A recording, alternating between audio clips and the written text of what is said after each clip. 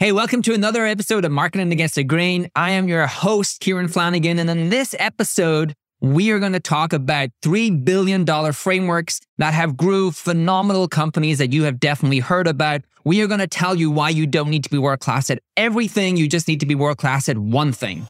Before we get into the show, I want to tell you about HubSpot for Startups. If you are an early stage startup and you're trying to grow, you have to check out our HubSpot for Startups program. You can get up to 90% off your first year of your HubSpot subscription. Plus, you will get access to incredible education and events. With HubSpot, you can run your entire startup from marketing, sales, and customer success all on HubSpot.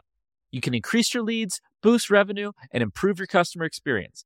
HubSpot for Startups help you do it all. Plus, you will get 24/7 customer support and integrations with more than 1,500 of today's most popular apps. HubSpot is trusted by some of the most successful startups and more than 200,000 companies around the world.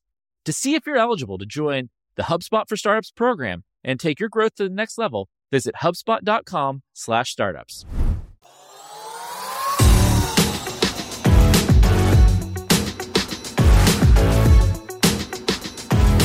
Hey everyone, welcome to another episode of Marketing Against the Grain. I am doing the host because Kip sounds like he is one of the zombies from Last of Us. I hate zombie shows. Shout out to Kip for actually doing the show still sick. And we have a good show. One of the things we wanted to talk to you about is some of the core frameworks that have led to billion-dollar companies, multi-billion-dollar companies actually. And there's like a really good lesson for everyone in the things that we are going to cover, which is there is this kind of narrative out there. And, you know, people like Gary Vaynerchuk, who shout out, I am not a hater. I think he's a phenomenal person. I love Gary. I think he's a really good marketer. Yeah. He's an incredible marketer. Did I ever tell you my Gary story when I was on stage with him and he basically told me to fuck off? Oh, yeah. You got to tell the audience now, though. You may have told me, but now you got to tell everybody.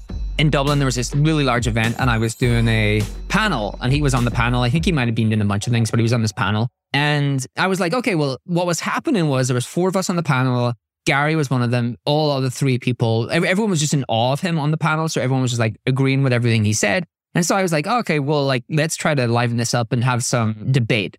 And actually, there's one thing I do believe in, which is small companies should not try to spread themselves across everything. They should just try to find a couple of things that they can be truly great at. And his feeling is the opposite, whether he believes it or not. He's like, oh, like you should be on every social channel. You should be building your audience everywhere. And I was like, hey, that's probably impossible. Like, do you remember what it was like to be a small company? And he kind of went on this spiel of how he does it and repurposes content and all this good stuff. So the next week, they emailed everyone who went to the event and then emailed the link to that video. And I was like, oh, wow, like I'm on the video. Go check it out with Gary Vaynerchuk, see how that debate came across. Yeah. And like the video had hundreds of thousands of views because I think he reposted to his channel. And like all of the comments was like, who is this schmuck to be arguing with Gary Vaynerchuk?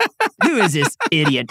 I can't understand what he's saying. What is that accent? I can't understand what he's saying. That's amazing. I know. I was like, oh my God. Okay. There's no winning debates for people who have fanatical fans. Anyway. But from that YouTube trauma comes today's show because you do believe that, hey, one channel and having a very clear, successful strategy on that channel can transform a business. And that's basically what we're going to talk about today, right? I think there's some things that have become ubiquitous across B2B tech and even B2C because they have been proven to be scalable. They have been proven to be copyable and they have proven to work. And we are going to talk about a couple of those frameworks on this show and why we think they worked. So we can start with the first one that I think is very, very popular across the entirety of B2B. Like every company I invest in or any founder I talk to is like, hey, do you know how we can do the template thing? I love that that's the official name. Like, how do we do this template thing? And the template thing is, how do you break up your product or how do you actually build a whole marketplace or directory of jobs to be done around your product, templatize them, and then actually get people to find them and discover them on Google. And then when you actually go into the product, you can activate on that template. And all of the data shows that that is a great way to grow search traffic. Canva, who kind of grew through word of mouth, actually layered on templates. They grew at about a couple of 100% just through the search mechanics, but they actually improved their user activation by 40%. User activation for all of our listeners is when a user signs into the product and they really get the value of the product, and that usually correlates to you making more revenue. And so that's the template thing. We can hold on. Can you give us a breakdown of a very specific example of like a keyword, an example template for the company, like how it would all work? Right. So Canva has I think, hundreds of thousands of templates. So if I'm looking for a Facebook lead thumbnail, or I'm looking for a invoice template, or I'm looking for a how to send birthday invite. They like birthday invite templates. So they have templates for any singular design thing you could possibly want, right? Ready-made templates where you can drag and drop things onto that template. And all of those templates rank really well in search, and they're very specific to what that person is searching for. And so someone will sign up, come in, and then activate on that template, which is like, oh, I'll use this template, drag and drop it, and then actually get immediate value from the product. Yeah. And Kieran, there might be some people listening to this being like, hey, if I'm a small company or if I don't have a lot of, experience in this, like, how am I ever going to get any traffic from Google for things like this? And I think the magic of this particular strategy is these keyword search queries are so niche that most of the results are terrible. Right. And if you can provide real value for these very niche and specific keywords, you can actually rank very high. And you also have very high click-through rate and engagement on your search engine result page. Is that right? Is that how everybody should be thinking about this? Yeah, I think you should think about a couple of ingredients that matter. And I'll interchange examples from Canva, Miro, Figma, and even Zapier, because Zapier has a really large template library and app marketplace. And so, first of all, to your point, you need volume. And so the reason templates work really well is because you can generate a lot of them and they're applicable to your product. Usually for horizontal products, like what do we mean by horizontal products? We mean your product actually has lots and lots of use cases. Broad use cases for like a very general audience. It's not like specifically for one role or specifically for one type of person. And so if you think about it, Canva is really for anyone who needs design. And that can be from anywhere from a professional marketer all the way to like a small business owner to anyone. Miro is a really great way to actually do whiteboarding and collaboration. Again, very horizontal use case. Figma design, maybe a little bit more specific to designers. Zapier, very horizontal use case. So first of all, you need quantity, right? Ooh, yep. You need, to your point, like small amount of traffic, but actually very, very targeted. And so generates a lot of great signups and generates a lot of revenue, but only really is worth doing if you can imagine yourself creating lots of them. Yeah. Like not like, how do I create 10 templates? Because that's all that's really applicable to my product. It's not really going to be worth it. But if I can create tens of thousands, then it starts to get really meaningful and really impactful. And like you and I have talked with the Canva folks a lot. And what they really did is they came up with these templates. And I believe they outsourced the design and production of these templates to kind of offshore firms like in the Philippines and other low-cost locations so that they could basically manually create this template at a very low cost for a very specific keyword. And then they would rank for that keyword and have, 100, 1,000, 2,000 people a month come in, visit that template, and to go and actually use that template within Canva, you had to sign up for Canva. Is that right? Right. So a Canva's example is like, there's a really great actually lesson here. So like we create all the templates. When this stuff gets really interesting, which is some of the other examples I want to use, is when you can figure out incentives to get other people. Yes, that's why I'm pushing on this. Right. Because then that starts to really scale. And Canva just were able to scale through a large outsource team and just crank through thousands and thousands of templates. And obviously it was within their product. And so they could do it in a very templatized way themselves. But then you have the likes of Figma, and Figma have their community creating templates because designers want to actually create templates because it's part of their portfolio of work. Yes. It's part of how they can actually show they're a really great designer. Miro's is really interesting because it's actually somewhat customer success stories in some ways, like case studies, because they actually have customers actually add their favorite templates that they are using.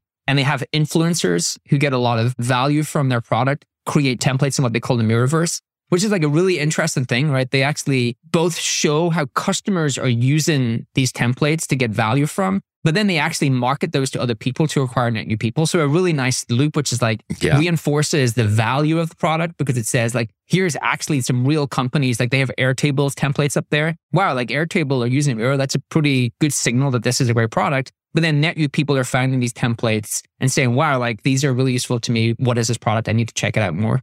Yeah. And I think what's interesting, right, is that this play is predicated on very specific search terms, but it's scaled in many different ways. Kind of Canva started scaling this strategy through creating templates of their own. And their secret sauce was creating those templates at low cost and actually internationalizing them quickly. They were able to take those templates across, I think, like 50 different languages. And that'll enable them to really scale traffic in a very fast way. Then Figma basically turned the work that their community was already doing and made it work in public to make those templates.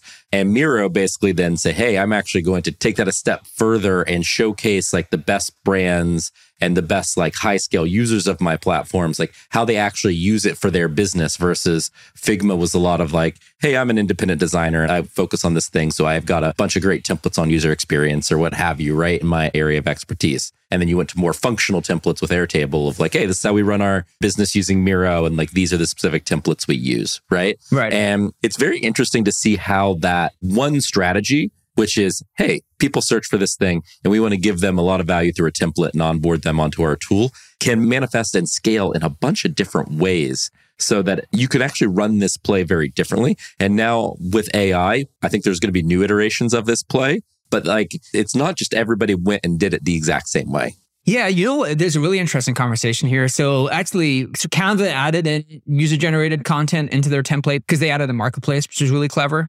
And so now you can actually sell your templates through Canva. And so you actually get a whole new kind of access of people adding their templates, but also premium templates for people to actually buy. What's super interesting actually is, what is user-generated content in an AI world?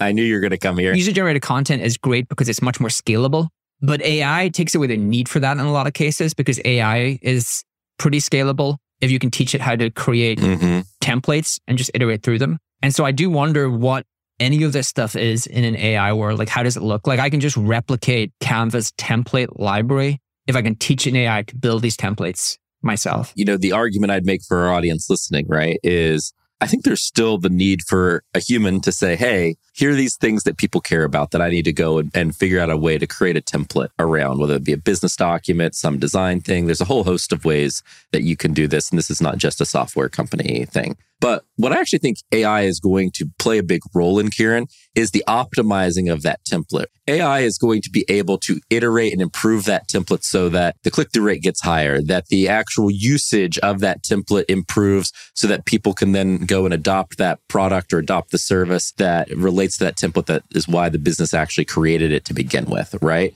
And I think AI's role in this particular strategy is going to be very iterative. We have to think most of the kind of testing iteration AI that we have right now is like Google AdWords and Facebook ads. We're going to bring that to our kind of owned SEO strategies in a much better way with AI. And I think that will be very transformative to marketers. I think you still need a human to be the editor, which is basically you're saying like they dictate somewhat of like the editorial calendar. So like I dictate the editorial calendar of all of the templates I want built, and the AI can build all of the templates and I can iterate and tweak to make sure they match. But with GPT-4 coming, we're going to talk about this. Oh, so much to talk about there. Like the multimodal aspect of that, which like how easy is it for me to just feed in all of these different niche keywords? I wonder if I could feed in anything from Canva. I bet you could. We'll play with it and do some cool stuff. Scrape their templates. Because I think the template, if you look at Figma, bought for 10 billion. If you look at Miro, their last raise was 19 billion. If you look at Canva, their last raise was 40 billion. Like there's just these billion-dollar companies. The template has been a fundamental part of how they've grown because they're a horizontal product. It teaches someone how to use the product because it gives them a real use case, but it actually generates a ton of demand. So I think it's really defensible. I wonder how that looks in an AI world because I can just maybe replicate that much faster. I think it's still defensible, but what you have to have is the person and team running that program has to obsess about value, right? Like AI can create, iterate templates, but how good are they? How valuable are they? How different are they from what everybody else is doing? The human layer there is like, it's not just about scale. It's not just about having 10,000 templates overnight. It's about having the 10,000 most valuable templates overnight. Right. And when I think about this strategy is AI is going to be best deployed when it's through the lens of like maximizing value to the customer and to the user. And I think that's where we're going to get to. In between there and here, we're going to mess some stuff up and people are going to do a bunch of spammy shit and it's going to be really ugly and everything. But I think that's where we'll end up. So the second one is an example of maybe how we need to start thinking about defensibility because it actually adds additional value that you can't get from an AI. So the second one is really these user-generated SEO loops. And I've used the example of Genius.com, but I want to use it again, but then tell you some other examples of it. So one of my favorite examples of a brand using smart marketing and growth to disrupt an existing market. And a very applicable actually to some of the AI conversations we were having because it was when lyrics websites were like getting very, very popular. If you think about AI, like most AI companies are a wrapper around a backend AI large language model. And so how do you differentiate? Well, with great growth, great community, great marketing. Similar in lyrics, like lyrics are lyrics. So you were just republishing lyrics. How do you actually differentiate? And so Genius.com, which I think was Rap Genius back at the time. I was on Rap Genius, like learning the lyrics, throwing down. Aren't you a Rap Genius? Throwing down some hot bars. Rapper Kieran might be my least favorite Kieran. Did I ever show you the awesome thing I did on Fiverr when me and my brother battle rapped through puppets? Oh, you did. You sent me the Fiverr battle rap puppets. Me and my brother, so we would like write battle raps against each other, and then we would pay a guy on Fiverr to like rap them through like something that looked like it was on Sesame Street. And we would send them to each other as like, hey, I'm dissing you on this. And then he would diss me back.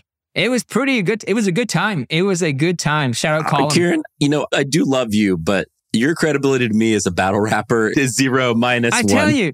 All right. How about this then? For the audience on YouTube, if we put this up, Darren, I'll make sure it's clean. Can I diss Kip through a Fiverr video and can we put it up on YouTube? Yeah, we'll put it up on our YouTube. Sure. The gauntlet is thrown down. All right. The audience wants to hear your sweet, sick bars, my friend. This is going to happen this week, and so we can publish it next week, and we will see if you have any reply to my hot Donegal rap bars. Please, I want it. Let's do it. Okay. We'll be right back, but let me tell you about a podcast from our network. Truth, Lies, and Workplace Culture is brought to you by the HubSpot Podcast Network, your audio destination for business professionals. Join husband and wife team Al and Leanne Elliott as they dispel myths, impart wisdom, and answer all your questions about finding, keeping, and motivating great people. Their audience loves the show's unique blend of theory and practice, which helps business owners and leaders simplify consumer psychology. If you enjoy learning what makes people tick, then this is the show for you. Recently, they did an amazing episode on what makes your team say yes, exploring the psychology of influence. Phil Agnew shares his rich experience in behavioral science and delves into the intricate psychology of influence. They explore the fine line between influence and manipulation, uncovering how subtle cues and messaging impact team decision-making and motivation. Whether you're a leader, marketer, or anyone interested in the art of intelligence, this episode is packed with strategies and psychological principles to understand and harness the power of yes in teams and organizations. Listen to Truth, Lies, and Workplace Culture wherever you get your podcasts. Genius.com. So back then, Rap Genius. So how could you actually get any type of meaningful differentiation there? And they did something so simple that I think was really awesome. They added a product feature that allowed you to annotate lyrics. And so anyone who is actually really into hip hop is really all I listen to. You really care about what the different bars mean. You care what the different lyrics mean, because sometimes they're distant people and you like annotate it and you're like, oh, what they actually mean by this is this. And so it added in an element that they had that no one else had and made their content much more rich, much more rankable in Google, and they became Genius.com. And so that's a really great example of like, how do I actually get my users to participate in the things that I'm doing? Add some additional value so I can differentiate my content from anyone else. There's obviously the most common examples of this are Stack Overflow, although I do think they're in a bit of bother with AI. They closed off their site to AI because they're worried about AI being able to answer all the questions. Yeah, I think they're having some AI threats on Stack Overflow, but pre-AI, community was how you actually scaled knowledge. And what AI is basically just doing is taking all that community knowledge and just giving it to you in a chat interface and making it much easily accessible. And so, yeah, it's going to disrupt some businesses like Stack Overflow, but it doesn't mean that the growth mechanic that they used wasn't important and still might not be important. It still could be very important for several businesses in the future. And that annotation feature, I actually had an idea, again, shout out to anyone who wants to build these things. It was like a plugin, so you could follow people. So like if I had the plugin, but I could actually start to build out my network on the plugin. So I could follow you, I could follow Nicholas Holland, who's a good friend of ours. I wanted to follow him because he reads really interesting stuff. So anyone I think is reading interesting things, this is actually a really good idea. So I think I'm going to build this. I think I know where you're going and I kind of like it. Keep going. And so you would highlight things and I could see only in my group, I could see the things that they had read and the commentary that they added. Because actually all of the best stuff that I get information on used to come through Slack with commentary about like why this article was interesting. Well, I would love to just like click on a plugin and it gives me all of the things that you were all reading. And then I can actually read your commentary where you actually said, oh, this is like cool. This is cool. What an awesome idea. Kip, do you want to fund me? Can I pitch you one tweak on your idea? Okay, tweak it. You know me, Kieran, I don't love humans. I'm okay with humans, but I'm not the best with humans. You're agnostic to humans. I am. I'm much better with inanimate objects and problems than human emotion. Human emotion and I we have a hard time Human sometimes. emotion does not compute. Well, it's not rational. It's not rational. And so therefore it does not compute, right? It's not logical. And so I do one agree. of the things I have a lot of anxiety over is just like message threads with other people. Because I'm like, oh man. Like Kieran and I have the best message threads because there's like links and commentary back to each other. And like, there's never like, oh, how do you feel about this thing? Or like, are you happy today? And I'm like, no, there's none Zero of that. emotion. Zero emotion. But what I'm getting to is I thought you were going to say, hey, I want to have like an annotation messaging thread instead of with a person at the center, with a piece of content at the center. Like it would be sick if I was just that's like, cool. oh, I had this link and I could just have a separate DM thread with you and Nick and Within that Megan and a content. bunch of our friends just around that specific thing. Like I would love that. Embed the thread within the content. Yeah. So instead of us having like this one big long group thread where we can never find anything, like, cool, here's all these topics that we have like group threads around this specific topic and like handful of pieces of information and content would be like way better for me. Yeah, something like that should exist. I know Rewind are doing this. So Rewind is a tool that basically tracks what you were doing on the browser. And then you can basically replay anything you did to find the things that you were doing. So like, oh, find me the note I took, find me the browser that I went to find travel things. I mean, it's really just a fast way to find one of the 100 tabs that I have open. And even that would save me about an hour a day, but they added Totally. They added AI. So now I can just talk to the chatbot and say like, oh, what are the things I did today? And it would build out all of the things I did today. So there's some version of that for content, which is like, hey, there's group thread for all of the content we're creating and making sure you get more meaningful value from it. So what are we saying to our listeners here? What are we saying to our listeners here? What are we saying to you all in this segment here? We are saying that there is a user... Kieran went on a little rant from strategy number 2 because, hey, that's what we do. This is people like tangents. Of course. True. We are saying that user-generated SEO loops are a thing. Multiple businesses have grown to be billion-dollar businesses through this one tactic. Again, not great at all the things, great at one thing. And so one way you can think about this is, what are really great examples that I have across my different marketing channels or the things that I am publishing that I can start to figure out how to get some of the community involved, starting to add additional value to differentiate the things that I am doing for everyone else. Like, how do I incentivize community to like add content? And I think in a multimodal world and in a chat GPT world, that content has traditionally been text, but actually it could be audio. Yes. It could be video. Like you could actually start to have user generated text, audio, and video because people will be able to create those things much more easily through ChatGPT 4 and actually be part of your like marketing mechanics. Look, community and feedback loops that fuel differentiated content, even in an AI world, is going to be really important for you to bring in and drive people from search. And that is a growth strategy that has created multiple billion-dollar companies. And by the way, what do you think? Thousands and thousands of lifestyle businesses as well? Thousands. There is a whole industry of just these SEO user-generated content loops. Totally. And they live a great life. And I'm extremely jealous because they're usually millionaires. One person. Indeed, he's jealous. I should have done that. Look, if we could redo our lives, we'd all make a bunch of different choices. But, unfortunately, we can't. That's a therapy session for another day. What is your take on the third growth strategy here, Kieran? We got one more that we want to leave everybody with. Third one that I think is not disruptable by AI. One that I think will always create incredible saving the best for last traction for companies. And this is virality, but not word of mouth virality. It is like manufactured virality or created virality or incentivized virality, which is how do I create great incentives within my product to get my user base to share it and use it with others. And that is how you get some of the fastest growing companies of all time. Now, the biggest, the most common example, I'm not going to really get into the details too much because everyone really knows it for the most part, is like Dropbox, right? Dropbox were the shining light of the referral model. Hey, send it to someone else, get a little bit of space for free. And that's how they started to like really rapidly grow. PayPal was another one that people don't actually understand. Yeah, it was huge for them. That 7 to 10% of all PayPal users came from, hey, here's $20, send it to your friend. And then my friend is like, oh, I got $20. I can gamble on poker on that and lose it on a cash game. But I have to sign up to PayPal to get my $20. Well, yeah, somehow Dropbox gets to be the OG in this strategy, and it's actually PayPal. Yeah, it is actually. PayPal came first. Yeah, PayPal was Yeah, first. I don't know how Dropbox got to be the OG, and PayPal is really the pioneer in this particular play. Brandon.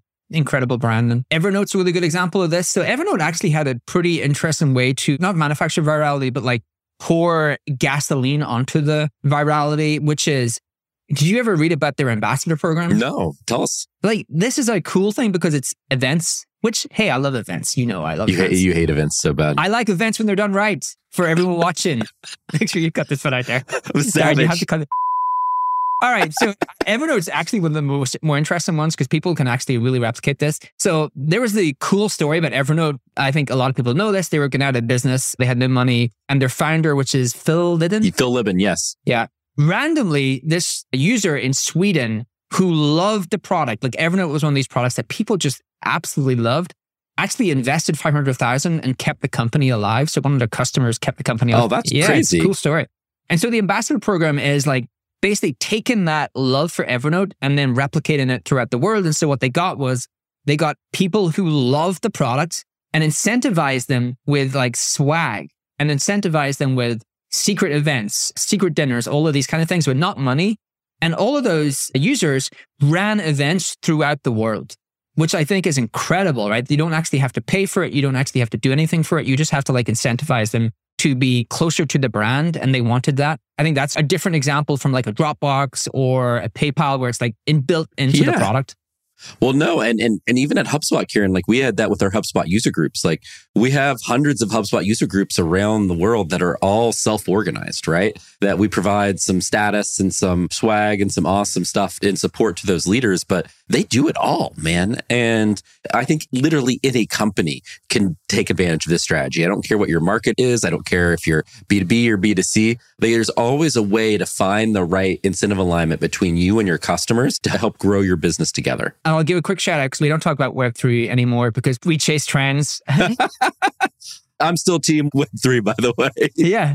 I'm back on the Web3 trend. But you know who's really good at this? Web3 companies, because Web3 companies primarily market to developers, not all of them, but like a lot of the larger ones market to developers. What do developers want to do? They want to learn about the product from other developers. And so shout out to like Chainlink are a really good example of this. Oh yeah, Chainlink are really good. Yeah, Adeline over in Chainlink built a marketing team. And I actually got to learn a little bit about what they did. And it really is like incentivizing virality. It's standing up all these kind of community-led events throughout the globe and having people like share in the magic of the company in person. And so I think that's a thing that you can either integrate into your product using mechanics like PayPal incentivized through the $20, Dropbox incentivized through space. Back in the day, Loom incentivized through actually getting gated features for free if you shared Loom with other people. And shout out to Loom for getting their product back on track. They had a hard time. And then Chainlink, Evernote are example of how you can actually still incentivize people in that virality loop, but through like in-person events, for these community-led events. So I think that was a great summary of how you leverage virality through incentives, right? Which was growth strategy number 3. So let me try to make sure, as you know, somebody who sounds like a frog, like what we're talking about today. What you really walk through with people are 3 strategies that can grow a $1 billion company. The first one is all about growing through template creations through organic search, matching what your potential customers are searching for with high value templates to bring them into your company.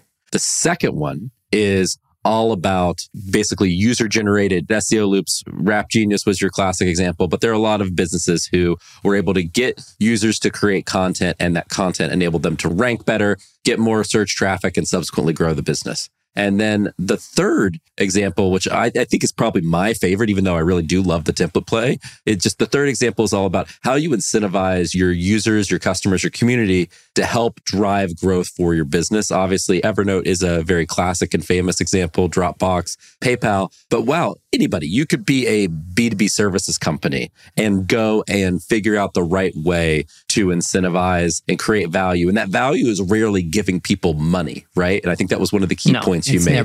It's status, it's swag, it's access, it's all of those things that ultimately matter. And these strategies, I think, are remarkable because they're achievable by anybody. And I think I want to just close by doubling down on, you only have to do one of them. If you got one of these right, you can build a massive, massive company, right? Right. We covered that in the acts. Like, we're really talking about how, if you want to learn how to build a $1 billion company, you should go back and listen to the 3 acts that we laid out to do that. We're really talking about the act one. Yeah. Like you can build a meaningful company from one thing in that act one stage, which really gets you to like maybe $250 million in revenue. Yeah, you can build a massive business. Kieran, yeah, I got to tell you, I think you nailed the show today, despite me kind of coming off the bench and not delivering an A+ performance. I'm sorry for the audience that we went so far that we had to cut a small part of the show out. I will promise that we try hard to leave everything in, but sometimes we do cross the line. And make sure you subscribe to YouTube if you want to see a puppet diss Kip in the most incredible way, because I am going to like write some lyrics for this. I'm going to write some lyrics. Okay, before we leave, you are committing that every lyric that this puppet spits is from you. I will not get the AI to write the lyrics. Oh, it's going to be from me. No AI or no freelance rapper, anything. No, okay. I write my own lyrics. I don't get ghostwriters. I'm not Drake. Oh, wow. Shots fired. All right then. Okay. Man, this has been a fiery episode of Marketing Against the Grain, and we'll be back with everybody real soon.